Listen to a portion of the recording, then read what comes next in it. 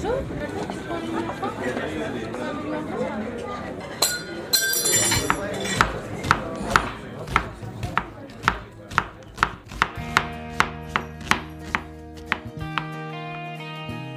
You just have to believe in what you're doing, and not change when there's like a trend going on. You know, there's a lot of things with street food and that took off. You know, there's now all this vegan malark going on, but I ain't got anything against vegans, but it's not for me. I don't want it shoved down my throat.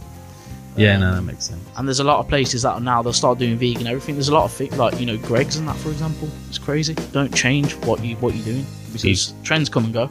Just stick to what you know and do it well, and people will come. Hello and welcome back to Breaking Bread, the Birmingham-based food podcast presented by food obsessed mates Liam and Carl. I'm your host Liam. Very, very happy to have you all here today with us. You know, we do this podcast because we honestly believe that Birmingham has one of the best food and drink scenes in the country. We really do love it, and we often feel like it just doesn't get the kind of respect or recognition it deserves. So we're here to kind of tell you all about it and share the stories of some of the amazing people who make it so special.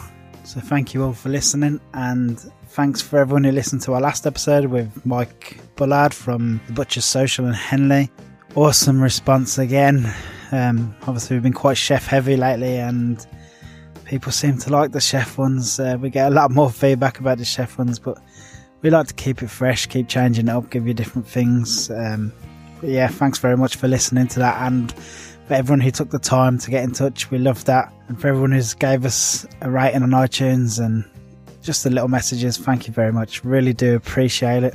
Obviously, if you did enjoy that episode, and if you listen to this one and you enjoy this one, which we hope you will, whichever app provider you're using to listen to this podcast, there'll be a little subscribe button there somewhere in the corner. If you could just click on that subscribe button. Obviously it's free. Our podcast is always going to be free. But yeah, so you can subscribe for free, and that way you'll just never miss any other episodes. Every one will be straight into your inbox. You might even get a little notification on every second Friday when we release. So if you could do that for us, that'd be brilliant. As always, in the city, there's lots of really exciting things coming up, and we like to just give a little plug in the intros to some of the stuff that's coming up. We got a nice little message yesterday from a little group called Violatology Events. They're a group based out of University of Birmingham. For their course, they're organising a really, really, really cool event. It's just something for you gin fanatics. On Sunday the 15th of March at 4 p.m. from All Bar 1 Brindley Place, they are hosting a fantastic gin tasting event. Obviously there'll be a break of different gins to try and different tonics to kind of pair them with, and decide which ones you like the most, and make your own garnish to go with, and make a garnish garden, take it home with you. So that's awesome. There's a raffle, so that's class. And probably the best thing about it is it's all actually in aid of the really incredible St Basil's, nice little local homeless charity in Birmingham. So if you can go and buy tickets, I think tickets cost £15 plus booking, but obviously all profits go to St Basil's. Really great charity, really great group of people. If you could go and support that, we'd be really grateful. You can get the tickets on Eventbrite. If you just search for gin tasting in Birmingham, probably will come up. We'll also make sure that the link is in our show notes, so you can head over to that and just click that link and buy some tickets. It's Sunday the 15th of March in All Bar 1 in Brindley Place. You'll not want to miss it. Some of the raffle prizes they've got as well. Really great prizes. Hopefully the city's been generous like it usually is in these kind of things. So yeah, if you could support that, that'd be great. Another thing we have on May the 9th and May the 10th, the Bond is hosting for the very last time at this venue the Independent Festival. Not sure if you've been before. It's just awesome event full of street food. There's pop-up restaurants, coffee, craft beer, natural wine, bit of everything really. Just a really nice atmosphere, great event. And as I said, this is the last one, but tickets have just gone on sale for that. They are selling out quite fast, and I think they do always sell out real fast. So if you haven't got them tickets yet, go ahead and get them. You can probably just search Independent Birmingham on any social media platform, and you'll get the link to that. Make sure you get in there fast before they're all gone. So that's coming up. That's exciting. And tickets just dropped this week, so that's cool. Now, on to today's episode. This week's episode is with young head chef of fine dining restaurant Maribel. Really, really beautiful restaurant in Brindley Place. Fine dining. They do a la carte and tasting menus, but I know everywhere says now, like, oh, it's relaxed fine dining. This is really relaxed. It's great atmosphere in the restaurant, and Harvey's food is incredible. It's hard to believe how young he is. Well, he started in kitchens at the age of 14 while he was still at school. He started training at Opus, worked his way there before moving to some really top name restaurants, including, like, obviously cooked for Michelin while he was at Hampton Manor. Just, yeah, an incredible journey. It's hard to believe he's only as young as he is. His head's screwed on, as you'll hear in the episode. Like, he's well ahead of his time. Like, most of his mates are probably still out partying, but his head's well and truly screwed on, and he's doing something amazing at Maribel. And it's really worth getting down and tasting his food, because it's really good. We have a really great chat with him, and I really hope you enjoy it. This episode, we give you a real insight into one of the most talented young chefs in the country, and what it's like to be head chef at such a kind of big name restaurant. You'll hear more about why it's such a big name restaurant during the podcast, and you'll hear more about Harvey and his career. So hope you enjoy. Ladies and gentlemen, Harvey.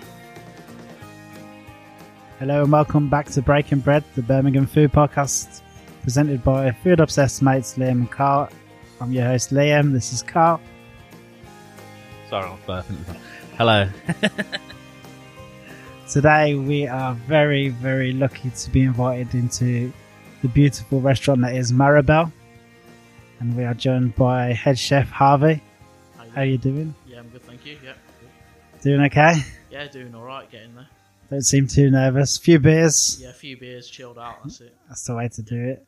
Kind of want to start, as we kind of start most podcasts, want to get to know you a little bit more. So we just said off air then, and I wish that we were recording, that you're not originally from Birmingham. No, I'm not, no. But you're an honorary Brummie now. Yeah, I like to say so. I think so as well, yeah. A lot of people who know me would say I am, yeah. So where were you from originally? So I'm from Nottingham originally, and moved to Birmingham in 2007, age of 11. Age of 11. Yeah. Straight into school. Secondary school? Straight into secondary school, year 7, midway through. Yeah, it took a bit of time to adjust, but like I said, I feel like a Brummie now. What part of Birmingham?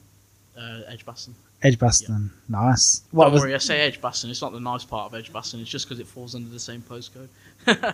Makes my mum proud. What did you think of Birmingham when you first came? Or? So like I said to you off air then, it was a massive culture shock for me moving from Nottingham, being the only Asian family in our area, and in the community actually, and moving to Birmingham, and it was just a massive culture shock. Took a bit of time to adjust and make friends. Culture shock for the better, yeah. Well, for the better, yeah. Like I said, I feel like a honorary Brummie now, and this is my home. And seeing other people that had similar interests to me, like food-wise, background-wise as well. Was food always a big part of home life? Yeah, massive. I think that's what really gave me the inspiration from a young age.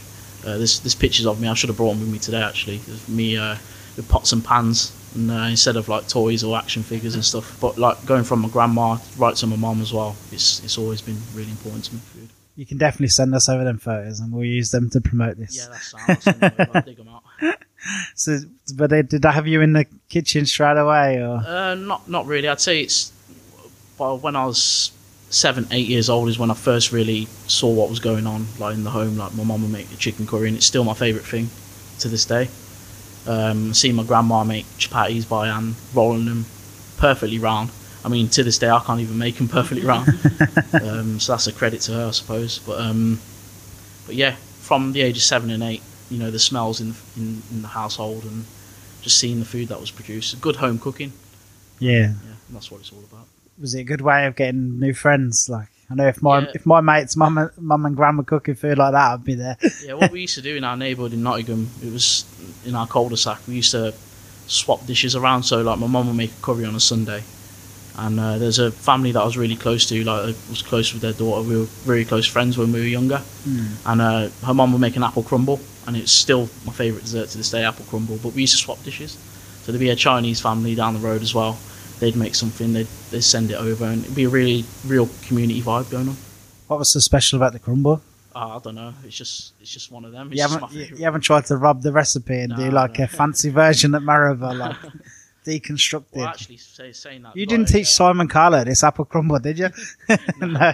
Well, I've got a dish on at the moment. Actually, so on the pastry section, it's like a take on an apple pie kind of flavours. You got but it's got parsnip in there, so you got parsnip mousse. What's that like? Puff pastry. It's really nice. Really Is tasty. it not what you'd expect? Not what you expect. A lot of people say the parsnip tastes like white chocolate because it's got a nice sweetness to it, and we put vanilla in through it as well in the puree. It's got a nice tanginess as well. We finish it with cream cheese, so it's nice and balanced. Well, a nice bit of acidity in it. Yeah, that's I'd say that's the nod to the old apple crumble. So from there, then obviously food, big influence at home. When was your first job in a professional kitchen? So when I moved to Birmingham, I think it was about year 8 when I was the age of 14, and I'd done a cooking competition at school. And obviously because I'd been interested in food pretty much most of my life up to then, I used to watch cooking programs and everything. And what was your favourite? I'd say it was Ready Steady Cook back then. I was only a child, but do you know how many people? Every chef says Ready Steady Cook. Like everyone, it's everyone's like secret little thing. Like everyone's a bit embarrassed by it, but really, like it was class. Wasn't it? Like yeah, it's because my mum used to have it on, so I used to sit with her and watch it. You know, so it was one of them things. Everyone loves the idea as well of just like somebody handing you a carrier bag full of food and saying, "Go on then, go cook." Yeah. It's like chefing at its most basic instinct that it's amazing. Like, see, sorry, I interrupted there. That's right. So you were saying then your first job? When I moved to Birmingham, I'd done a cooking competition at school called Future Chef. Any child between any kid between the age of 14 and 16 to do a competition, and I'd done that, entered it, won the school heat. Then after that, I went to the regional finals. Went there, I won that, and that's where it really took off for me. Was the one of the judges was Professor David Colcombe, who was chef director at Opus at the time. Oh yeah, and he obviously judged it and picked me as a winner. And what'd you cook? I done a smoked haddock risotto with a poached egg. Oh, nice. Yeah, that's good. How did you know how to cook that? Well, it's just that's the thing. Like when we was in school in food tech, we'd have to do dishes up obviously for our, I don't know, it's not an exam really when you're at school, but for the project. And I went to the wrong school. A lot of kids were doing like stir frying stuff, and that kind of basic. Yeah, that's what I did. I remember when it was we had to do a stir fry. I rocked up there with a duck breast, like glass noodles. I was thinking I was next level, like, and it's basically from that really. I used to just always do things outside the box, like different dishes to everyone else, and then everyone will get me to like help them chop an onion or do this, and in the class. Was that competition still going? I think it is in some format. I think it's still called Future Chef. That's a good idea, isn't it? Yeah, it's really good. It should be. It gave me something else to do. You know, at school when you're young, you feel like you can just mess about and do whatever. But it actually gave me a bit of stability at that age, I think. Academically good? Or? No. I leave that to my brother. No, I wasn't very academic. I'm more of a when I learn how to do stuff, I'm more a hands-on person. Yeah. I need to be involved in it and see it be done in front of me and be involved in the learning process. You always knew that about yourself, so it was I always knew that. Like sitting in class and stuff wasn't really for me. I'd drift off and stuff like that. It's kinesthetic learning, more hands-on, 100%. Did you win the competition? No, so I'd done the regional finals. Unfortunately, I didn't win the national part. But what had happened when David had judged it, he basically invited me to Opus to improve the dish and see how the kitchen was ran professionally. Was it anything what you expected? Or? No, it was insane, but I loved it though. Like I just loved it, like the way people are like buzzing about, like zipping from one end to the other, getting things done. It was on a Saturday actually. I went there and he basically said, "Oh, here's the head chef Ben, who's still there to this day." He was like, "You can improve your smoked haddock risotto with a poached egg. How about a butter sauce on there?" I was like, "Okay, I've never seen it before. Let's have a go." There's things like that, and then from there it really took off because. After that, he was like, "Do you fancy?" I didn't win the competition, but after that, he'd said to me, "How about you fancy a Friday night, Saturday job?" While I was still at school at the age of 14. Was that it? You knew then that was it? Yeah, I was like, "That's it. I'm hooked." I was hooked, and I done that And from there it just snowballed. At 14, how were you getting to and from the restaurant? So that's my mum. That is, yeah. So she was driving you Yeah, my to mum there was every heavily involved Friday, in- Saturday night. Yeah, my mum had spoken to David, and still to this day they've got quite a close relationship. I That's like gonna- to think of David as, you know, my father wasn't around when I was growing up. Yeah. My mum's single parent, and David was sort of that father figure for me. I was going to say, because that's a big step for a Yeah. 14-year-old as well. Yeah, So I can imagine you were working till quite late. Yeah, it was working quite late. Obviously, on the Friday, I finished school, have a couple of hours, and go in at like 6-7 o'clock, and I'd be shadowing the person on the veg section. And then it came to a point where I was basically ready to do it on my own, and I was running the veg section throughout the week. Obviously, they're doing the prep for the rest of the week, but for the Saturday service, I'd do all the prep and everything. Wow. Cheap labour, I suppose. Yeah. But the thing is, then I wasn't. You know, you don't. At the age of 14, I'm not thinking about money or anything. No. Hold up, I'm working. I've got a job. Like, Well, that's a good restaurant as well. It's not like yeah, flipping burgers at McDonald's. yeah, That's to a high standard as well. And obviously, the word got around at school. Like, Harvey's cooking. Like, my mum knows that you're cooking. How do you want to come round our house and do? I'm like, I don't really know much. I can if you want me to. So was it sort of that point you're at school and thought, well, I'm definitely doing this, so school can definitely 100%, do yeah, one. That was it. And like I said, I wasn't that academic, and it's something that I love doing as well. It gave me a purpose. Yeah. Absolutely. So it was one of them, as soon as you were able to finish school, that's it, full time. Yeah, and that's what happened. I was working there doing the summer holidays, and then I'd done my exams and stuff at school. And David said, "How about you doing an apprenticeship and coming on full time?" I was like, "Yeah, let's go for it." And he actually sat down with my mom and went through with her to say if I wanted to go to college, UCB. And my mom had actually stepped in and said, "I don't think that's a good idea for Harvey, because the way he learns, he's not focused enough to," which is the honest truth. I'm not focused enough to go and sit down in a class. I'll probably end up dropping out or something like that. And that was the best decision that was ever made for me, doing the work on-site apprenticeship. So you didn't go to college at all? Didn't go to college, didn't go to uni. Oh, I just wow. done a workplace apprenticeship. Yeah. That's amazing, because another company or restaurant might have made you just go for, like, have to do all that. Yeah. And then for your mum as well. Was your mum always happy that that was the role you were going to do? And Yeah, because my mum had seen the kind of path I was going down anyway, which wasn't a nice one. Yeah, at that age, and that's mainly, apart from her getting a job, moving to Birmingham. That was another reason we came to Birmingham, was to get a bit of focus for me, because I was out of control as a kid. Because of what had happened with her, and a single parent, that kind of stuff had an effect on me at a young age. And we had to move here closer to the family to keep an eye on me, to make sure I was going down the right path for sure. yeah, I suppose, because I'm sure you won't mind me telling everyone you're quite young. Yeah. Maybe it's progressed a bit, because when I was like 16, to say I was going to do a chef, like, it wasn't the most prestigious job, like, and there was negative connotations kind of attached to it, but you had none of that. I had none of that. None of that came into my mind at all, because it was giving me a purpose, and I was learning so much, and it was enjoyable. But I was proud to go to school after the summer holidays and say, "Oh, I've just worked 6 weeks in the kitchen, and I've earned a bit of money as well." You know what I mean? And I didn't know that at the time until I was a bit older. But my mum was saving the money for me, and for my 18th birthday, she gave it all to me. I was like, "Wow, I earned all this while I was doing that at 14, 15, 16." Yeah, that is incredible. Yeah. Well, how did you find the food at Opus? Was it stuff you were used to? No, not at all. Well, I'd seen the stuff obviously on the cooking shows and stuff, but it's 2 rosettes. It was a really good standard looking back now. Everything's made in house as well. And that was, I'd always say about Opus, I was there for 6 years. From the age of 14 to 20, and I'd say it gave me the foundations and gave me the core skills and the regimen as well of how to work in the kitchen. And I'll always be grateful for everyone that was there. There's a couple of times I used to misbehave. Obviously, I was still out of school, still raw. In that sense, when you come out of school, you feel like you can talk to anyone, however, because you talk to your teachers like that. You think that's how the world is. It gave me that discipline, and gave me the respect of working with others. It's not a one-man team, and being involved in something. Is there any particular examples that you could cite that was any good example of how you were sort of put in your place? There's a couple of times where I used to talk to a senior member of staff sometimes, so especially Ben. We had a few run-ins when I was there. Because obviously I was David's golden child, as they say.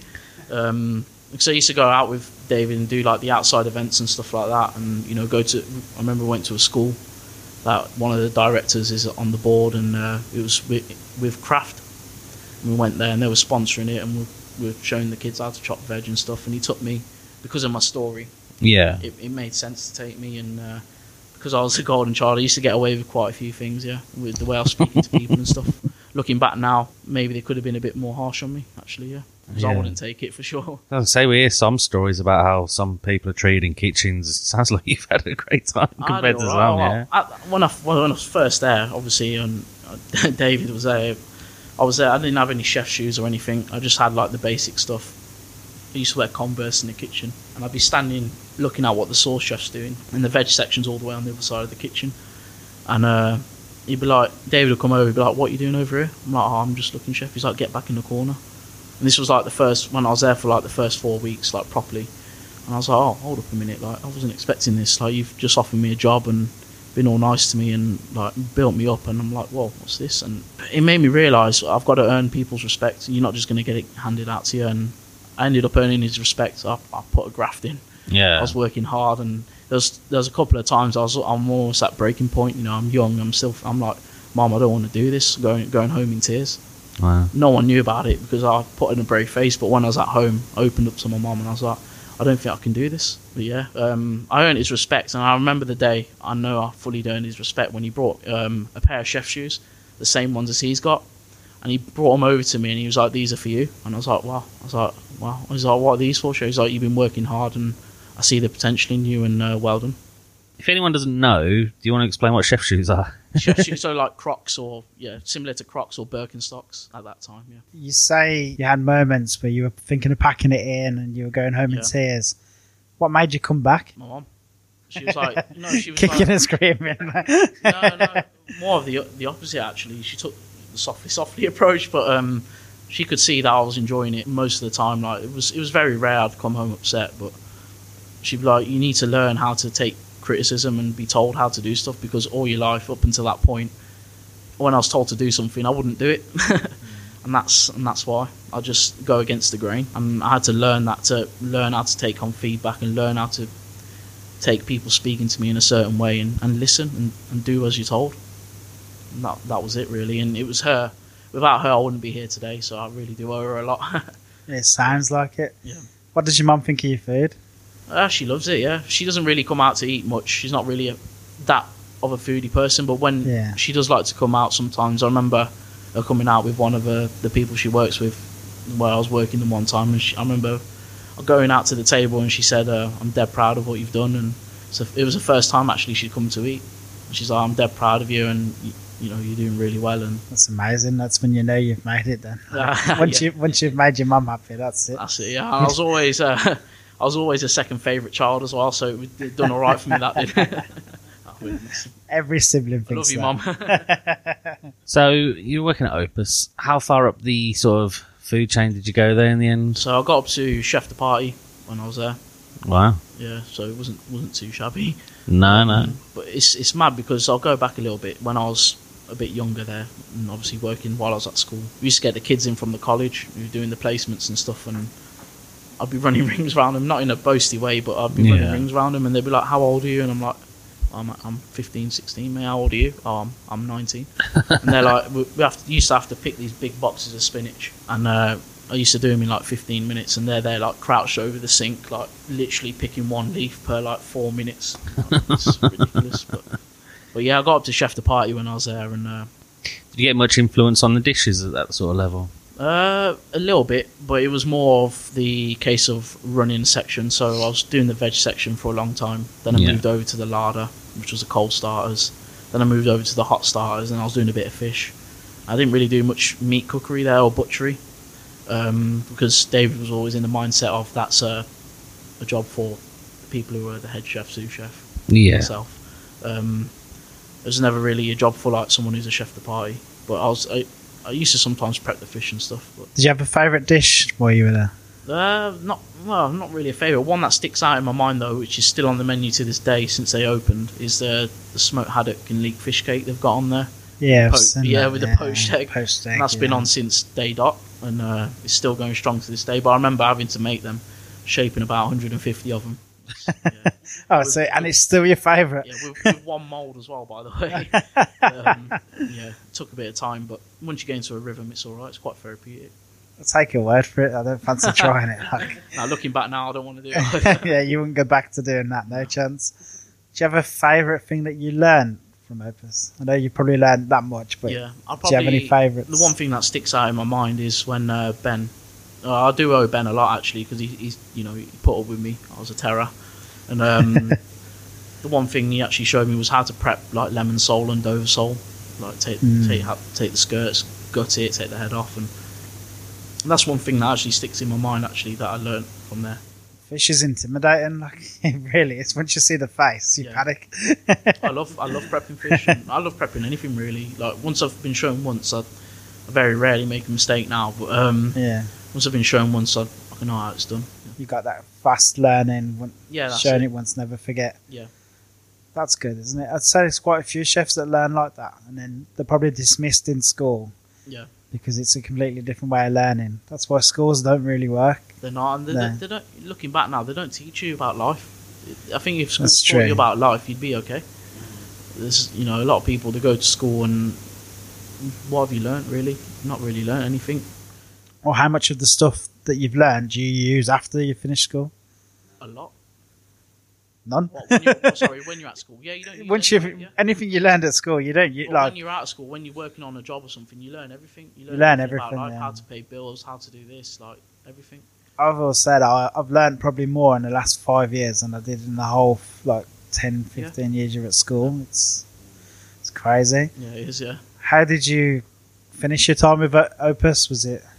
Yeah, it was okay. I mean, obviously David had left by then. It was like 6 months before, and I took it quite hard actually. He parted ways with Opus, and I was like, well, like the one person who put all this into me, and they're no longer here. What am I going to do? And I was at a crossroads. I was like, what am I going to do? I stuck it out for a bit, but then I realized. Where had he gone somewhere else or? Yeah, he just left Opus, and he was doing his own thing. Oh right. Yeah, so I don't know why, but he was just doing his own thing. I left it for 6 months, carried on, but I just felt like I'd hit a ceiling, and I wasn't going to learn anymore. I know I'd got up to only a chef de pie, but I felt like I wasn't going to learn any more from Opus. Yeah. And the food was kind of changing as well. The style of food, it was becoming a bit more brasserie type of food and more relaxed, and like poussins with quinoa salad and stuff like that, which is great. But I wanted to learn what I was doing before. Yeah. It was. So it kind of went a bit more bistro. Yeah, kind of more relaxed, accessible. Yeah. Which is still good. Yeah, it's good. It's just not what you wanted to do. When you run in a restaurant, you need to think on your feet, and you need to think of ways to keep relevant. Yeah. Oh yeah. I mean, businesses have to stay fresh. I mean, if the doesn't matter how good the restaurant is and how good the food is, if the business isn't making any money, what's the point? Yeah, That's it. Yeah. Did you hand in your notice like pretty much straight away and moved on? Or? Yeah, and then I just moved on. They wanted me to stay, but I like I said, I hit the ceiling, and I was just like, I'm not gonna stay anymore. And that was it. That was the end of it, really. So where was next? So after that, I didn't know what to do. I didn't know. So I knew I wanted to carry on being a chef, but because I'd been there so long, I'd become a bit institutionalized.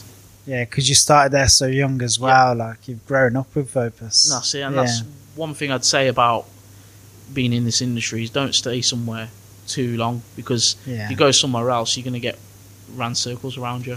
Did you do any stages or anything while you're at Opus? No, not when I was at Opus, no. But after Opus, I moved on to Hampton Manor, and that's where I ended up next, and that's a whole different ball game. That was where, for me, like the kind of food I do now has a little bit of influence from there. Was it Peels at Hampton Manor, yeah. Michelin star, so it's obviously... well, when I went there, it was 3 rosettes, and to be part of the team actually cooked for Michelin, which was, no one could take that away from me. Yeah. No, being a part of that whole process and seeing what it takes, and winning that Michelin star as part of the team, and the 4th rosette as well, was insane. Yeah, 4 there's not many restaurants with 4 rosettes. Wilderness has one now, or is it? It's 3, I think. Yeah. 3. Is it most of Ramsay's restaurants 3 rosette as well, or something? I'm not sure. But with stuff like that, I mean, it's a big achievement. I know the Michelin star gets all the attention and the media and stuff, but don't sleep on the AA. Like, yeah, that's it. And some of the best restaurants are AA. Yeah, some of them have just got rosettes, or some places that are really good, they don't even have anything. Butcher's Social in Henley, yeah. Butcher's Social in Henley doesn't have that. Little cheeky plug. Does this not go? This hasn't got any result either. No, nothing, because they changed the name from. It used to be called Edmonds. Yeah, They changed the name to Maribel's because the head chef before me wanted it to be a different name because he had a problem with the old head chef. Yeah, and didn't want to work for his granddad's name or something. I don't know. Yeah, but yeah. I think if everyone does a bit of googling, they'll probably hear. Yeah, they can come across that stuff. I'm not giving no free. Yeah, that's somebody else's podcast and somebody else's problem. That. What did you start at Hampton Manor? Where did you? So I started off as a chef de partie. Yeah. And I ended up leaving there as junior sous chef. I was only there for 2 years, but 95% of the time it was amazing. Just learning. It was a totally different way of learning, different way of working. Such a family culture. It seems that way. Like everyone's in it together. Like, you know, I remember we used to come in at 9 o'clock, do a bit of mise en place. We'd get a break because we don't do lunch service there. Yeah. And afternoon tea was looked after by banqueting and stuff. So we'd just literally come in at 9 o'clock, focus on the restaurant. It's only maximum 25 covers. Doing that, and then at 2:30, 3 o'clock, we end up going to the boozer. Go to the boozer, sink about 4 pints, go back and produce this level of food. It was insane. Like, you know, we used to do that kind of thing. I don't know if it's the same now, but we didn't do that every week, mind, or every day. I'll just let that be known. But kind of the whole kind of work together, play together, family. Yeah, I remember we used to go. You know, we used to go to Resorts World sometimes together. The lads in the kitchen, or we go for pizza. And stuff like that. You know, it was a proper family environment. Was it more of a kind of take your time and make sure every single dish is perfect, whereas before you might have been something like, we've got to get this done fast because we've got lunch coming up, we've got this coming up, or... Yeah, I mean, it's a totally different pace. Slowed right down for me because at Opus, you know, you're running around. You're coming at 8 o'clock, you're running around and, 100 miles an hour trying to get ready for lunch, dinner, private dining, all of that stuff. Then Hampton Manor was really slowed down. I was a bit intimidated when I first got there. When I was on my trial, I sort of felt a bit relaxed, but when I first started there, when they offered me the job, I felt a bit intimidated because, the level of produce coming through the door was insane. I was like, am I even going to be able to prep this properly, or am I going to be able to make this recipe to Rob, who's the head chef, to his standard? But I grew into it. Did Rob have a big part into that, or? Yeah, and that's testament to Rob, really. He's, Rob Palmer. He's an amazing head chef. He's so relaxed. Obviously, if you need telling off, you need telling off. And I think that was the way to be, because before, you just get shouted at sometimes for nothing. Yeah, that doesn't always work for everyone. Yeah. Sometimes people just quit. and he took the time to actually put the effort in, and it's a testament to him and the sous chef at the time, Darren Meacham. I need to give him a mention as well, because he really took me under his wing. With his guidance as well, I wouldn't be here either. So testament to them both, really. But yeah, Rob was a sound head chef. I very rarely got told off, which was good. So when it was awarded its Michelin star, obviously with you all being such a family and so close, how did that feel? Did you all find out at the same time? And then... well, obviously Rob already knew a few weeks beforehand, because he'd been invited to the dinner, but he had to keep it on the down low. But everyone knew, we were pretty confident. And when it got announced, and that, it was insane. We didn't just celebrate in the restaurant; it was a whole hotel. So you got banqueting as well, because there'd be some nights we'd be short on a chef, we'd be in the shit or something, and they'd come over and they'd help. They'd run a section or help on a section. So it was. Did you ever have to go the other way? Did you have to go? Yeah, sometimes. How was that? It was all right, And it's hard work, hotels. Yeah, it was nice though as well, because you don't sort of lose your edge then, because I was used to it anyway at Opus, doing banqueting and stuff. Yeah, 70 odd covers, helping out on a wedding sometimes. I'd carve the beef or something if they needed me, or whatever they needed me for. And I used to enjoy it. I only done it 4 times when I was there, but it was nice to still do it. Did everyone enjoy it? I bet some people were like, I don't want to do that. I don't know. You don't have to name names. I can't speak for others, but I just know if I was in that position, I'd be like, oh man, I don't want to get stuck doing that. Nah, yeah. I mean, the thing with banqueting, it's a hit and run, isn't it? It's in one go. You're rushed in one, for about an hour and a half, 2 hours, and it all dies down. Chill. Clean down, have a few beers, go home. It's quite relaxed banqueting. Has any of the TV work interested you? No one's ever approached me. But, I love doing stuff that's out of the realm of the kitchen. Yeah. So the BBC Good Food Show, that was awesome. Yeah. It was amazing because I remember going there and buying my first chef's knife at the age of 14 with my mother. And to it come full circle, and now I was on stage and I was doing a dish, doing a demo, and I was like, wow, it's insane. But stuff like that, I love doing. Like I love doing like this kind of stuff as well. Podcasts. Yeah. So you like branching out, see, it's not bit of just extra all about the curricular, kitchen. yeah. It's That's it. whatever comes along. Whatever comes So along. the BBC come knocking. Holler me. So you're at Hampton Manor. When the Michelin star coming in, did you know that they're coming in, or is it literally like? Because some people say it's a secret, and then we speak to other people, and other people are like, "Nah, we knew they would be in that Yeah. night and stuff like that. From what I remember, I think they had an inkling Yeah. of being there. So everyone's on top form that day. Yeah. And I remember actually there wasn't that many booked on the night they came, and I think James, the managing director, James Hill, it's his baby, and he actually phoned up a few people to come and eat in the restaurant that night to fill it up, to make it Yeah, seem busier. substantial. And Well, if the place is busy, you're always thinking straight away, oh, this must be good, it's busy. yeah, and So I it's a remember I massive was on help. Garnish at that time. I was still pretty new there, and I was working alongside Darren, who's on the sauce, so it's right next to the Garnish. I think I'd annoyed Darren a little bit in the daytime. While I was prepping, because we used to do like a bar menu, and he was giving me a bit of stick in dinner service when Michelin's table came on, because he was like, I remember there was a steak and a chips that came on the bar menu, and you used to have to do like a garnish with a mushroom and a tomato, and I didn't take the eye out of the tomato, Oh. and he was giving me a bit of pants for it. He wouldn't tell me off, but he'd just give me a bit of stick, and he was like, when the Michelin table came on, he was like, "I'll make sure there's no dodgy bits of mise en place." I was like, "All right, nice one." So there must have been a fascinating place to work, though, especially from where you had been as well. Yeah, it's so amazing. So Lopus is a good level of food, Yeah. really good. But I haven't been to Hampton Manor yet, but I've seen the pictures and I know people that have been, and it just sounds. Yeah, it was a totally different way of thinking about food, and literally like seeing the new techniques I hadn't even seen in the 6 years I was at Opus. Would you say it was like an eye opener for you with food? Massively, yeah, massively. And it's what now looking back is where I took most of my inspiration from, and my kind of style of food is a little bit of Hampton Manor. Similar to that sort of vibe. Not on the same standard. I wouldn't never say it's on the same standard, because I'm not No. that kind of person, but it's got attributes. How long were you at Hampton Manor for? I was there for 2 years, and actually it's funny because obviously David left Opus, and I ended up leaving, and because I was really close to the sous chef Darren, he ended up leaving as well, Hampton Manor, and he'd been there for like 9 years or something like that. Well, I think so anyway. Been there a long time, and he decided he wanted to leave, and he ended up going to Harborne Kitchen for a little bit. nice. So I was like, oh no, like, and I'd just been promoted to junior sous chef as well, and I was like, oh no, there's no sous chef here. Like, should I try and like push myself and try and bang the drum for myself to maybe get, another Yeah, up to that level. Yeah, another level. But looking back now, I wasn't ready anyway. No. No, but I ended up leaving about 4 months after. Yeah, after I got my junior sous position. Looking back now, it wasn't the best way that I left. Go on. I'm not going to hide it. It's everyone makes mistakes, you know what I mean, and you learn from them. I suppose it's worth remembering you're still really young now, so even then you're talking, what's that, 3 years ago, something like that? Yeah, 21? 2016, something like that, I think. Yeah, I mean that's still really young. I mean, I'm not being, you've still got mistakes to make yet. Yeah, that's 24. it. I like to think now that I'm a lot more mature now, and 100%, and the things Yeah. I've been through in the kitchen, in the kitchen and outside of the kitchen, have made me like that. But going back to that point, I remember I was going on holiday to the Maldives like the next day, and I ended up turning up late because I went to get my hair cut, and I was on afternoon tea because the restaurant had started doing the afternoon tea because we wanted to do a whole different experience and flip afternoon tea on its head, so it wasn't what you expected.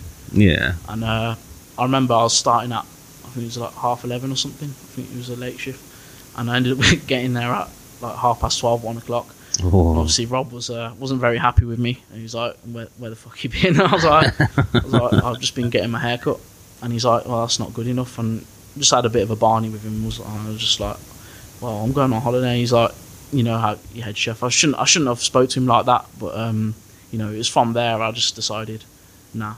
Well, I mean, I'm not being funny. People at that age are still at uni, you know what I mean? Yeah, and acting up and being stuff, and you're still. so I ended up basically leaving right there and then. I was like, I'm not being spoken to like this, and a few things had been said about me from other people working there that weren't true. So there was already I felt like there was a bit of an agenda in the end. Yeah. When there wasn't, looking back now, your judgment's clouded. When you're angry, you just you don't think rationally. Looking back now, I made the mistake. I shouldn't have been late. Cooking to that kind of standard, like wake up a little bit and Well, I said you're the head chef. What did you say if one of your Junior sous chefs came rolling in Yeah, an hour and a half there's late. only 3 of us in the kitchen because we're a really small team. all in Oh, all. you see, you'd really notice But it. yeah, Yeah. you'd notice it. But like, I don't really shout. I've took that from Rob. I think. Yeah. I don't shout. I don't kick up a fuss. Yeah. I just pull someone to the side after and speak to them. If they make the mistake again, then that's when you say, look, come on now, you're taking the biscuit. You know what I mean? You need to wake up. But yeah, I ended up leaving right there and then and going on holiday to the Maldives. And my mum's like, you should send some pictures to the lads at work. They might see what they might like. What's going on here about the food and stuff. And I was like, yeah. And I was like, I remember actually phoning. I had a guy who's a recruitment agent, and he was phoning me while I was on holiday. 'Cause Yeah. he found out I'd left. Obviously, I had to lie to my mum at the time that I'd left, and What she was wasn't very going on? happy. She was. I'm telling you, if I was younger, she would have given me a beating, but Yeah, I can imagine. but she wasn't very happy. She was really disappointed in me because I blew an opportunity to potentially become sous chef there. Yeah. I'd let that go for what? For a haircut, basically. Oh, Jesus. You know what I mean? So looking back now, it wasn't the right thing to do. Did it take you long to find another job? Not really. So at that point as well, I was thinking, you know what, being a chef, like, if I'm going to get told off for a haircut. I wasn't thinking rationally. I was like, you know what, I've just been on holiday. I've come back, I was fresh. I was like, maybe I should try something else. And my mum was like, I'll be honest with you, Harvey, you're stupid. You're not going to be good at anything else. And that's the honest truth. And what am I going to do? Go to uni or something? Like, Yeah. no chance. I ended up doing a bit of agency work and I went down to Dormy House for a little bit.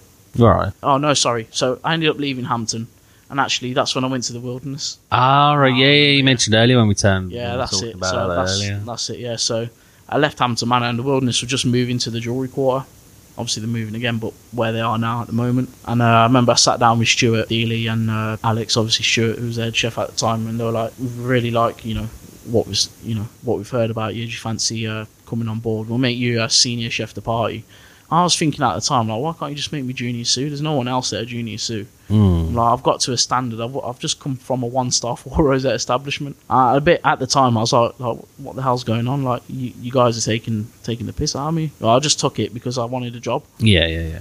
I was there, and the Wilderness is great, but I wasn't there for very long. I think I was there for like 6 months maximum. It just wasn't for me, the food style and stuff, because of what I'd learnt from a young age. Was it a bit too sort of far out there? Yeah, it was a bit out there, and like some of the stuff, like I know how to season food properly at that point. Like, I know the levels of seasoning and stuff like that, and I'd season it, and it wouldn't be good enough when I know for a fact it is. Little things like that, they just started to grate on me, and I wouldn't really have any influence on the creative side of anything. So you felt it was time for a move I felt after like that? it was time for a move, and that was the point. I was like, I'm going to fully pack this in now. I want to go into recruitment. Would you say you'd picked anything up from working at the Wilderness there? A little bit, yeah. A little few things and little techniques that, fair play to Stuart. Obviously, I don't think we're the best of friends now, because, but at the time, he'd done a lot for me as well. He used to drop me off home and that, fair play to him. I learnt a few things off him, absolutely, because he'd come from Simpsons. So that was of a classic background. Yeah.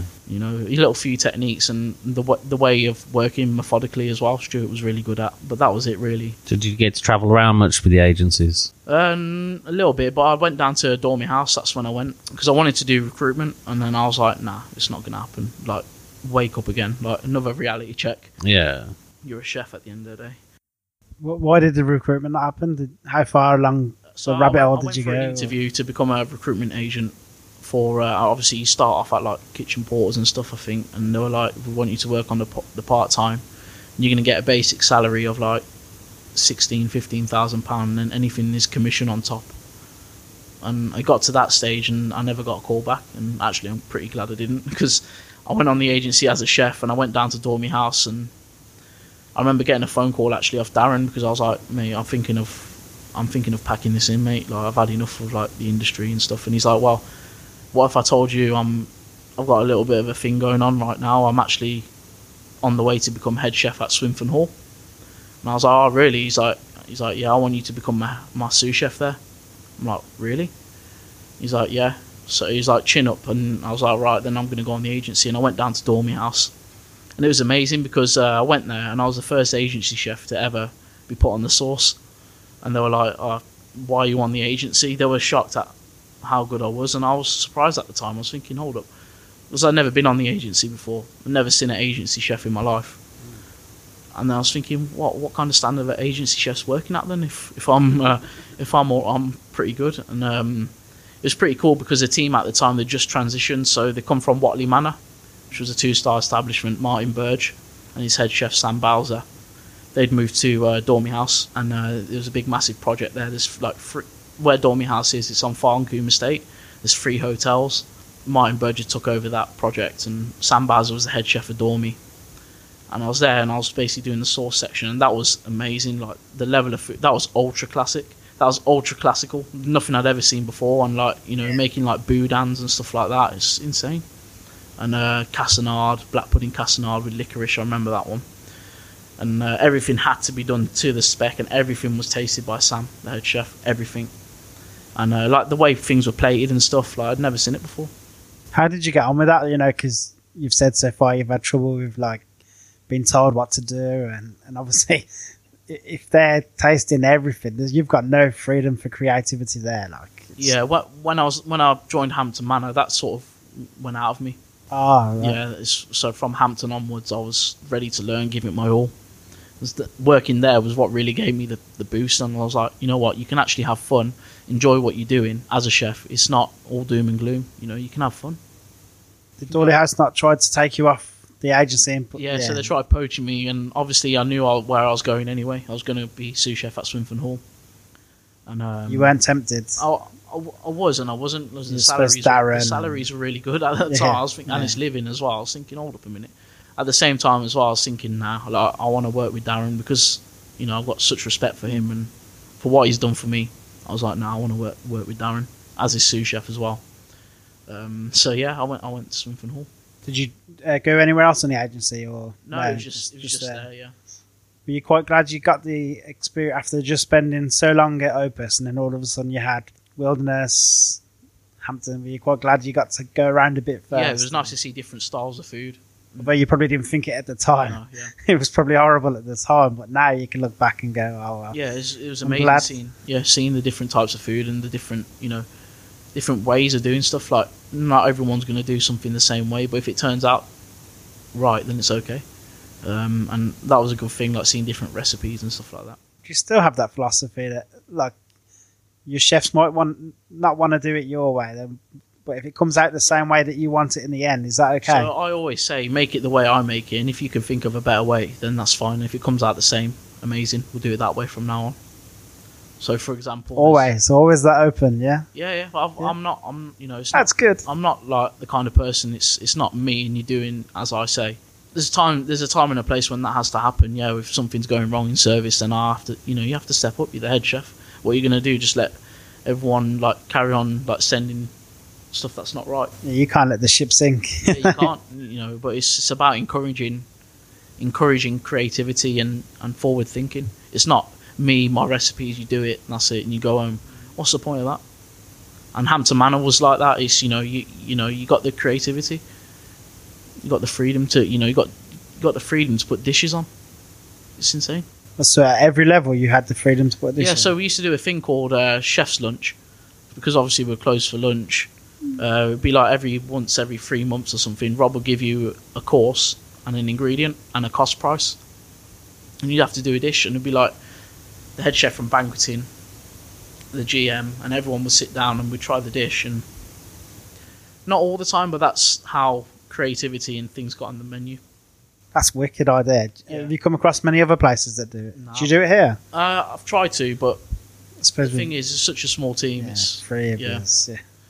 Yeah, we've got a lot to do. Like, it's a wicked concept, though, isn't it? Like, but yeah, really, I'd really definitely good. 100% in the future look to do it. Like, we've got a lad who works in the kitchen. He's on a year's placement from UCB, and I was talking to him about Hampton Manor, about that kind of thing that we used to do. And I said, when it's towards the end of your thing, I want you to see what you've learnt here, see what's in season, and do a dish for us to try. You know that, and you know, he come from a Chiquito. There's nothing wrong with it, but the level of evolution from him has been insane. Like, when he first came through the door, he was, you know, he's used to just putting things in a microwave and smashing it out, you know, and he come here and now he's making the bread. You know, we make bread fresh every day by hand, no machine. Make it by hand, Is there a reason you make it by hand, or The machine's broken. just to torture people? Like, It's free workout for him, but no, he makes the bread and stuff, and he's running the larder, doing the snacks as well. We can't ask for more than that. do you have a separate pastry room here? No? Not a pastry room. We've got a pastry section, but the kitchen's tiny. Oh, is it? Yeah, the larder, and then you turn around, the pastry's there. Yeah. Yeah. I was just thinking for bread making, obviously it's dependent on temperature. And Yeah, the recipe I've got is we prove it in the oven anyway. In the rationale, there's a proving setting. Where'd you get your recipe? So that's actually a variation of the cheese bread. So I was looking around, and when I first came here, Richard Turner, who's the head chef, he had a sourdough on the menu, but he used to buy it in, and it costs like 150 something quid a week for bread, and it goes bad after one day. You know what I mean? It's not great. It's not a great product. And why not make it yourself? But when I was looking at putting the bread on the menu, I always know I wanted to do it fresh. I was thinking, do I want to do a sourdough? I was like, nah, I don't want to do one, because everyone does it. I'm like, I want to do something a bit different, my own thing. So it's basically a variation of the cheese bread that you do at Hampton Manor. So it's got like treacle in there, stuff like that, brown sugar and stuff. But we make ours, so it's a beer and malt loaf. So instead of the water, we put beer inside. And then we brush it with malt glaze, malt extract, and then some molten salt. So it's really tasty. Nice. Serve Really it with nice. a yeasted butter as well. The butter has got what the bread's got inside. It's got yeast inside. Yeah, Toasted yeah. yeast butter is insane. That sounds really good. You went to Swinfen, was it? Yeah, Whereabouts? At Derbyshire way? Yeah, Lichfield. So just off the dual carriageway, literally right next to Yeah, the I prison. thought it was. Yeah, I've seen it there before. I've Yeah. passed it a few times. I've never been in there. Right next to the prison. And I went there, and it was great. It was, to see the kind of vision that they had for Darren, and they basically promised us a load of things. They had a wall garden. They had the potential for everything. It was just a bit of a shame that Darren ended up leaving, because the things they'd promised weren't coming to fruition. Yeah. Which is like the soul of the dream, basically. More so than any other industry. If you lie to a chef and promise them the world, chefs don't stand for that shit. Nah, yeah, it's- Chefs are like, you promised me this, you haven't delivered, I'm gone. Yeah, and the thing is, it had the potential to be like a Hampton Manor. It still has. Like the head chef there now, Bruce, it's his first head chef job. He's a pastry chef by trade. It's still got the potential, to become something amazing, a destination restaurant. Did you stay there long? Or? I wasn't there long at all. I was there for 6-7 months, but it's because Darren had left, and he basically wanted a bit more time with his family. He was feeling the pressure and stuff, and I'd never seen that guy cry before, and that was the first time he cried in front of me, and I was like, wow, like it's really having an effect on you. How did it make you feel that you were so close to like finishing in the industry, and then Darren kind of brought you back in and got your hopes up, and then all of a sudden it just ended sour like? At the beginning, I was disappointed, because I was like, I've come here to work with you, and that's the honest truth. I was disappointed, but I never told him, because of the amount of respect I had for him. It never affected our friendship, because that was the most important thing. We're friends outside of work and inside of work as well. And I understood why, because he's got a young family, he's got young daughters. He wants to see them grow up. You don't want to be doing of course, slaving. And we were doing like 80 hours. I mean, we're doing breakfast shifts at 6 o'clock, and we're doing like 3 each a week, me and him, because no one else can do it. Can't trust them and stuff like that. And I was actually living there at the time in the staff accommodation, because I hadn't passed my driving test then. And I was like, oh man, I need to get out of here. And it was after that, when Darren had left, I stayed there for a little bit, helping out and whatever, and then I just parted ways. Yeah. Where did you go to then? So I came here then, and that was it. Yeah, I came here as a sous chef to Richard Turner. From there, that's when I became head chef when he left. Things got interesting. Things got interesting, yeah. Ding ding. So I don't think we'll talk about that, because we'll probably get sued. I don't know where all of that stands, but we're here to talk about you. Yep. So, how was it working initially on the he's a legend, isn't he? I've got the utmost respect for him as well. He's one of the foundations in Birmingham for fine dining. He's done a lot. Working under him, the first couple of months was tough. He actually made me cry. I don't cry often, but he made me cry that night. I remember, because I challenged him on something, and obviously he's got the old school regiment of, okay, you're my sous chef, but you're still doing as you're told. Like, you're not making no decisions. And it took time for me to earn his respect. But once I earned it, he was your best friend. Do you like that? Like you had the same Opus learning respect. Yeah, Do you like having them little challenges for yourself? Yeah, and actually, that's the one thing I said to my mom, like when I was speaking to her, because we're quite close, we chat about stuff, and I was like, you know what? It's actually like being back at Opus, like the regiment, and I'd missed that because, okay, yeah, it's all great, like Hampton Manor being a family place and that, it's amazing, but when I left there, I struggled because I was getting back into doing lunch service, back into doing this, back into doing breakfast shifts. It was tough. Yeah, I bet. And then coming here, working under Richard, doing that kind of old school mentality, it was good. What's the services here? Has it always been the same, lunch and dinner? Yeah, Two lunch services. and dinner. Yeah, lunch and dinner from Tuesday to Friday, lunch and dinner. Saturday, just dinner. Sunday, Monday, we're closed. That's it. That's not too bad. At least you get the 2 days off. Yeah, it's pretty good, and we try and do stuff on our days off. Like when you came here today, I was with my sous chef Andrea. Went for a few pints, and it's really important to me. Like we went to Wharton Towers in the summer, the whole team. Oh, nice. Because I've picked that kind of stuff up from Hampton. I try and implement it here, and it works. So things didn't work out with obviously Chef Turner, and everyone parted ways. And then, how did you end up becoming head chef?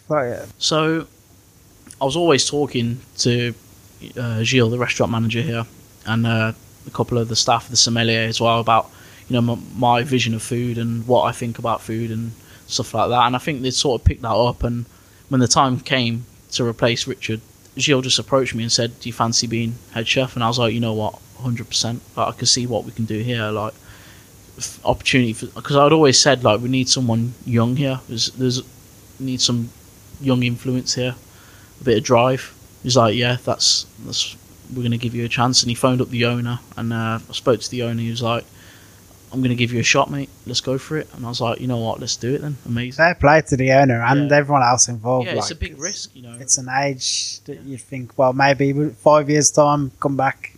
Like, don't get me wrong. Like, I've done really well in the industry, but I'm not going to lie and sit here like and pretend everything's okay. Like, there's a lot of people I've pissed off as well, and there's a lot of people who love me. Like, it's one of them. Like, you're always going to get people who don't like you for right or wrong reasons. They could have easily picked up the phone and phoned people and asked, do you think Harvey's good? No, they didn't do any of that. They just gave me the chance. Just briefly, you said you were sharing your vision for food and philosophies. Yeah. Could you share any of them with us? Just like about food, like so going back to Hampton Manor, like everything's within the seasons, and you're working with, local produce cooked well. The thing is, there's a lot of restaurants out there, they get the best end of this, they get the best scallops, this and that, blah blah. It's easy to cook that stuff. Like what takes more skill is if you get something that's takes time, that you have to nurture it, you have to care for it, and you put effort in, and that takes skill. Not cooking the best end of this or cooking that. And that's what I always thought. We don't have anything ridiculously expensive on the menu. Like the most expensive thing we've got on the menu is a beef fillet, but we get that in whole. We break it down. All the trimmings, like the chain and stuff, we use for staff. We've got a mincer in there. Andrea makes his, bolognese. Sous chef is from Italy. Makes a banging ragu. Not bolognese. He'll kill me if he hears that. And then like the chateau, we use that as well. So nothing goes to waste, and it's broken down properly and stuff like that. So the entire menu, nothing's the same as it was before. You've designed it. You've come up with everything yourself. Every couple of months or so, I'll change the menu up to work with the seasons. So it's a seasonal menu. It's always going to be different. You've got no dishes that will probably be on. I've got elements of dishes. So like the apple dessert I was on about, the core foundations of that will stay the same, but the flavours will change. So it'll be probably we could do one that's like a take on a frangipan, for example. So then you'd still have the puff pastry, you'd still have a mousse of some kind, or almond mousse or something, and then you'd have like a sorbet. So you keep the elements the same, but different flavours. Do you find it hard to compete in Birmingham, since there seems to be quite a lot of... Birmingham's great for fine dining as well, especially this sort of level, and even more so the sort of laid-back level. It's still quite good on that, because you can go to many restaurants like Adams. You don't have to dress up there. I've read on your website, you don't have to dress up too much to come here. Like this, seems like fine dining in Birmingham's got a more laid-back element to it than it does if you go to, say, London or other places where they've got it. So how do you sort of compete in that type of market? Oh, at the end of the day, you can say compete, but it's kind of difficult. It's where people want to go. Yeah. It's down to them. You just have to believe in what you're doing, and not change when there's like a trend going on. You know, there was a lot of things with street food and that took off. You know, there's now all this vegan malark going on. Like, I ain't got anything against vegans, but it's not for me. I don't want it shoved down my throat. No, that makes sense. And there's a lot of places that now they'll start doing vegan everything. There's a lot of like, you know, Greg's and that, for example. It's crazy. Don't change what you're doing, because trends come and go. And just stick to what you know and do it well, and people will come. That'll get you where you need to go. That's it. Yeah. So have you got many plans for this place then? So how long have you been the head chef now? Well, it's coming up to a year now. Was it last May? Was it? Yeah. Well, I was not almost a year, but yeah, last May. Yeah. Yeah, so it's not far. It's not pretty far much off. a year. Yeah. Just want to keep the place busy, especially for lunch. I'm not going to lie and say, you know, fully booked all the time, because no places. No worries. It's just a lunch trade. You know, we've got all these places around us, but they've all got their own catering and stuff now. It's pretty difficult. Whereas, you know, 10 years, I'm talking like I'm like 40 years old, but like 10 years ago, you know, you get people will come to a restaurant to finalise a business deal or take a client out. You know, that very rarely happens now, because they've got their own catering. They've got their own fine dining going on as well these days.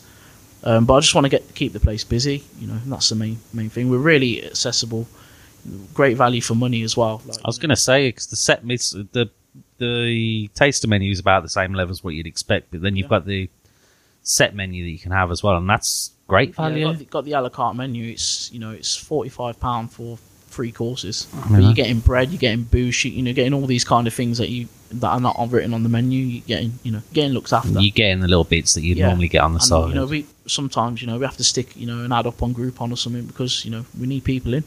Well, that's it. You've got to do what you've got to do to get people in the restaurant. A tasting menu for 2 people for £70, 6 courses. Come on, you know. And it's not different. It's nothing different. It's all the same.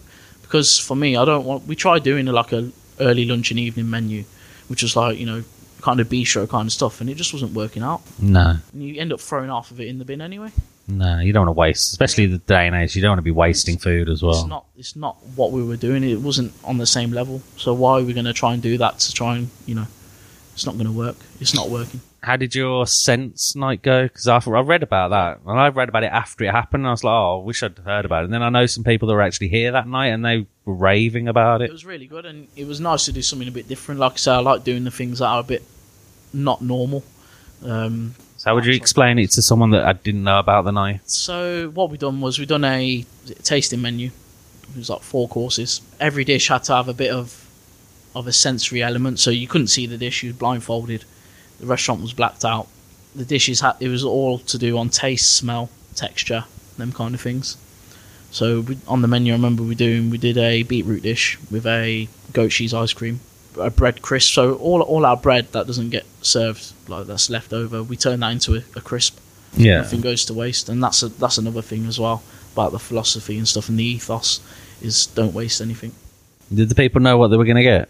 They had a sort of a inkling, because the menu was like up there to see, but most of the people didn't know. Do you have people that couldn't? And that, but, yeah, you know, we catered for them, but I think they sort of didn't know what was going on, because I came out after and spoke to them about the menu, and they were like, "Oh, what was the main course?" I was like, "So that was duck that you had?" And they were like, "Wow, that's duck. We couldn't see it. We didn't think it was duck." That's amazing. It's amazing that Sense makes such a difference with eating. It was such a cool thing to do, you know, for charity as well. You know, you always got to give back. You know, that's really important. And it was a really good night. Everyone enjoyed it. Have you read that book, Gastrophysics? No, I don't read books. Nah. But that's all about. I think it was the scientist who worked with Heston. Yeah. When they were designing the refurb on the duck. But it's basically what you're saying there, like how everything affects the taste of food. Like colour, smell, how it looks like, size of plate, heaviness of the cutlery. But yeah, it's cool if you're into that kind of thing. Like it's not a massive book to read, but you can get it on Audible and listen to it. That's what I do. So I'll have to check that out. It's definitely you'd be really interested in that stuff. Like it sounds like it was an awesome evening. I didn't know much about it, so it was nice to hear about it then. Yeah, it was lovely to do as well. And I tried on the. They had some like blindfold things as well, like different types of glasses for different levels of blindness and stuff like that. And I tried that, and that was really cool as well to like look from that perspective. So did Sense come in as well and so it was a guy from Sense. I can't remember his name off the top of my head, but he came in and he basically helped organise it along with our PR. Wow. And is there more stuff planned like that for the future? Not Or would you consider it? Not planned right now, but I'd love to do it. Like, you know, if people want to, like, on Monday we just gone, we done that event, the forum thing. That's something a bit different. Like, if anyone wants to use this space for something, charity event, you know, anything, we're open to it. Oh, wow. That's amazing. So any more plans for directions you want to go in with the restaurant? Any more, like, things coming up you want to talk about? There's nothing much really going on. Like I said, we just want to get the place busy. That's the most important thing.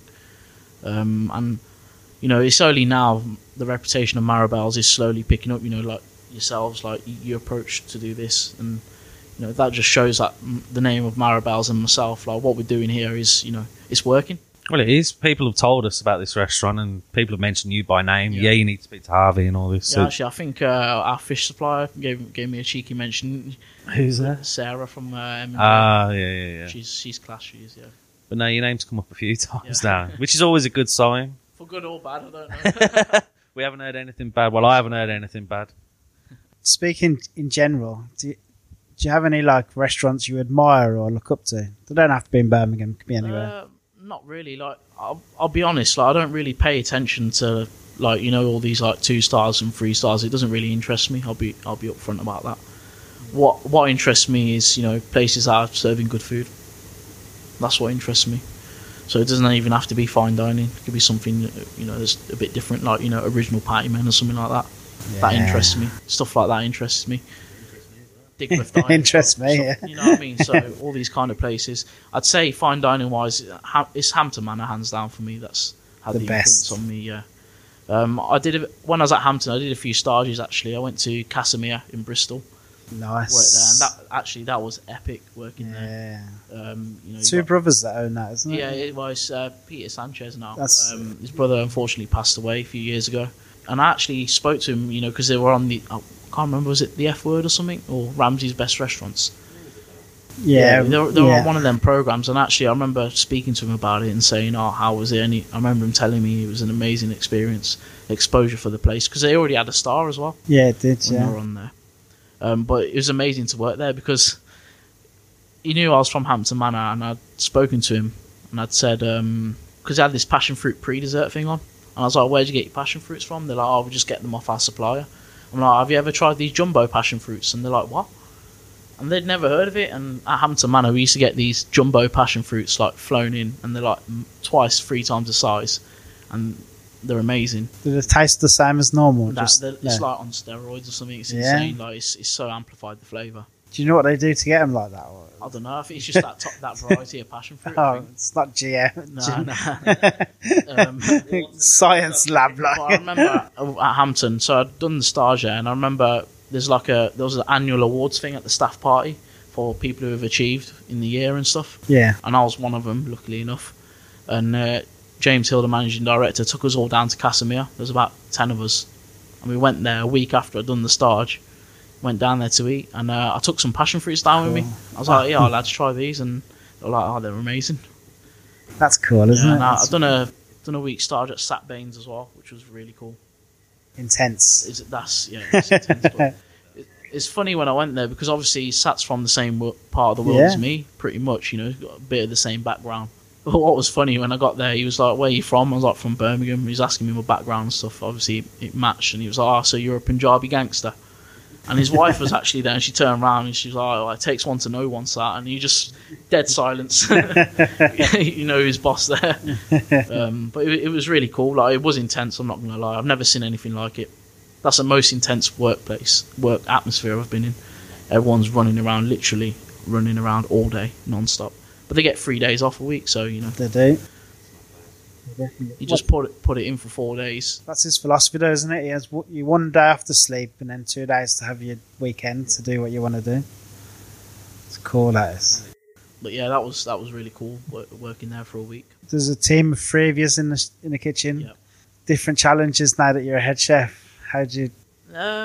Yeah, no, like yes, in the sense that, you know, anything that comes through the kitchen is my responsibility. It was before, but now it's on me. Yeah. And I take everything.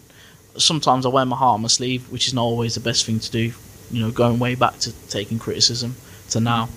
Obviously now I'm a lot better at it, but sometimes you have to, you know, steer the ship in the right direction. If I remember once one of the lads who came in, he was hanging, he'd literally been out on the Friday night. I don't know what time he got home, but he came in, he was looking like a zombie. He was out of it. And I remember I had to give him a right telling off. And, you know, since then he knows if he wants to go out, enjoy yourself, but don't, you know, you're still representing Maribor at the end of the day. Yeah. There's pictures of you on social media. You need to just wake up a little bit on that sense, and since then he's been okay. There's them kind of challenges, obviously, when people have got stuff going on outside of work as well, and it has an effect on them.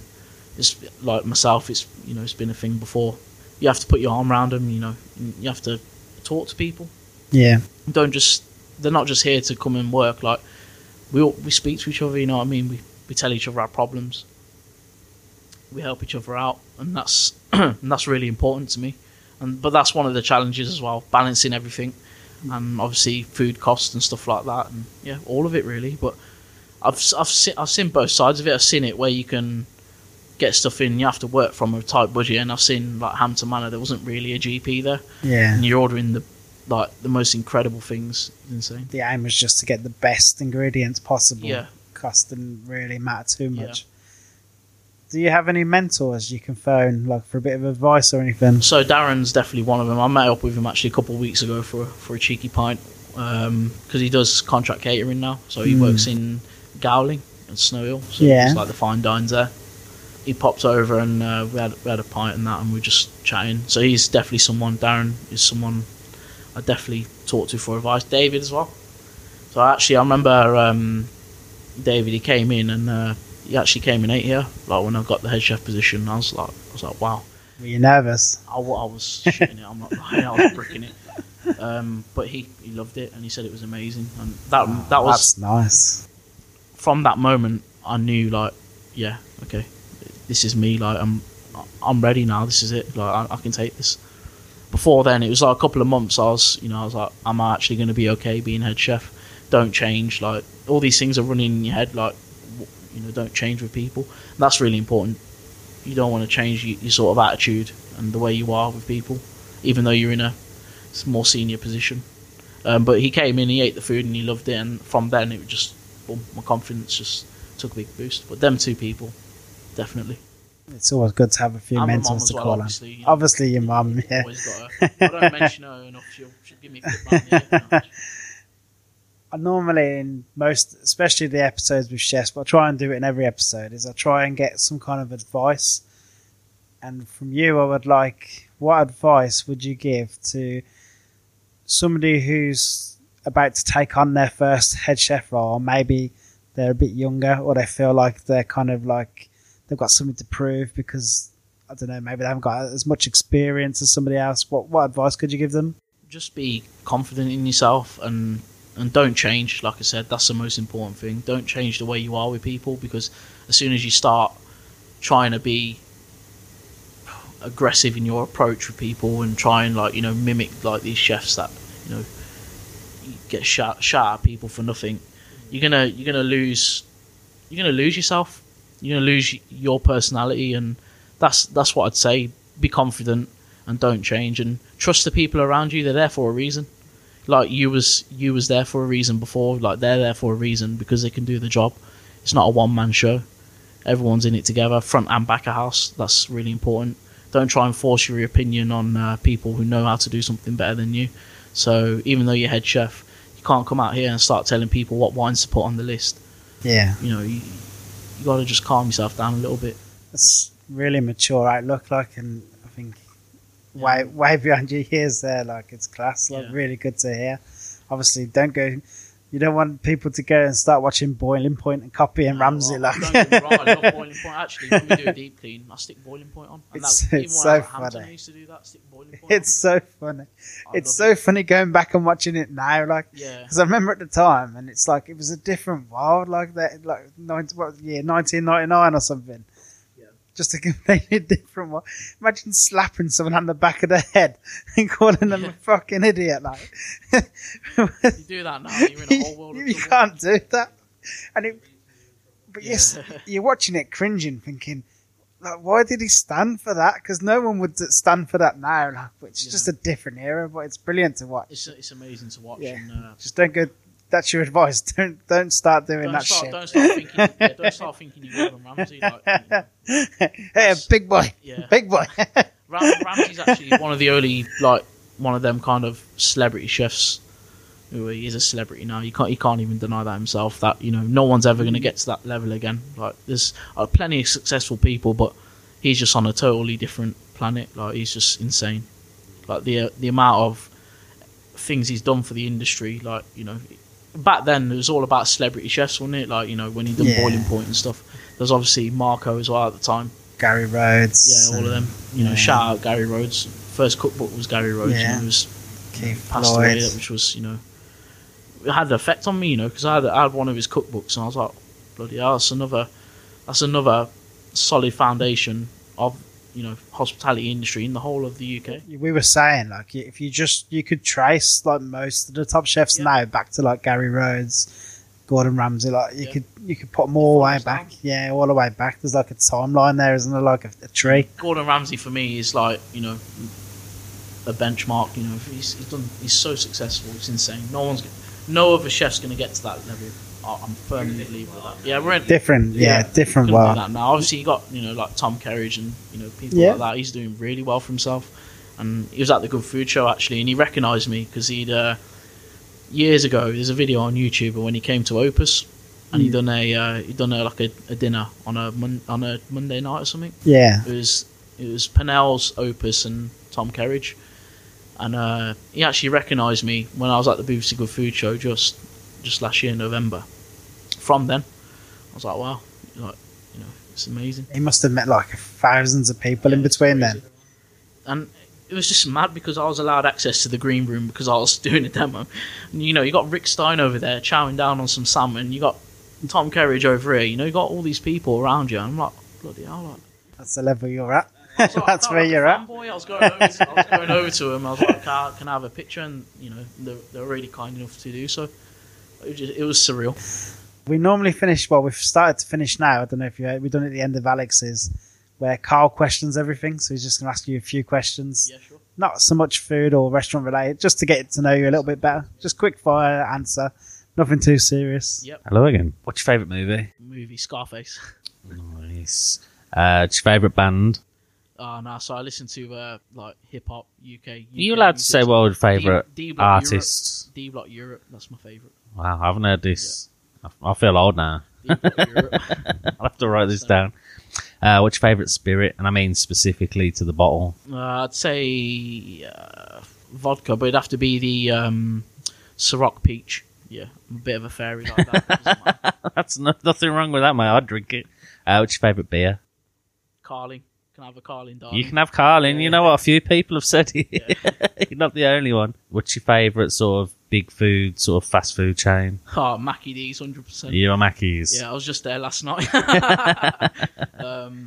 You can't beat it, can you? It's. I think Alex said something similar then, and he's like, just for consistency, there's nowhere better. Like, you go anywhere in the world and you ask for a Big Mac, you get a fucking Big Mac. McDonald's is definitely the place to go. What's your favourite takeaway?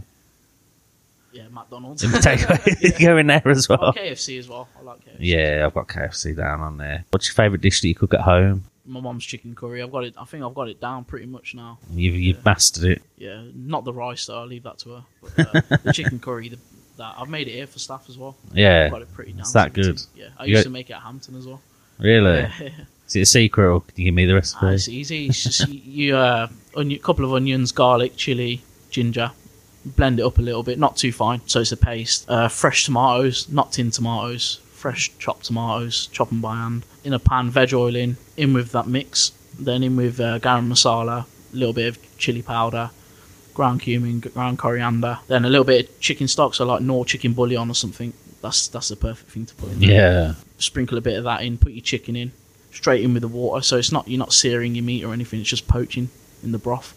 And finish it with fresh chopped coriander at the end and some salt. The kind of curries that I have are proper traditional, like the more like broths.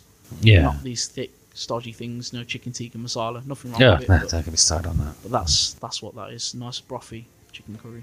Well, this has been great. Really simple. Really? That's it. That's all that's in there. I'd make that.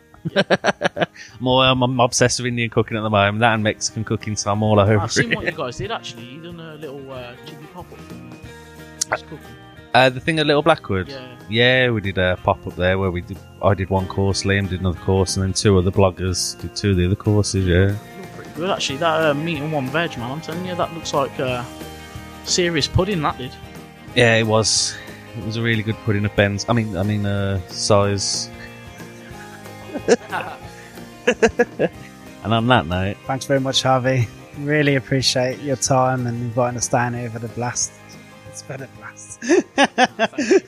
Cheers, guys. Been a blast. Much appreciated. Thanks for coming down and taking the time to speak to me. It's been awesome. Thanks, mate. Take care.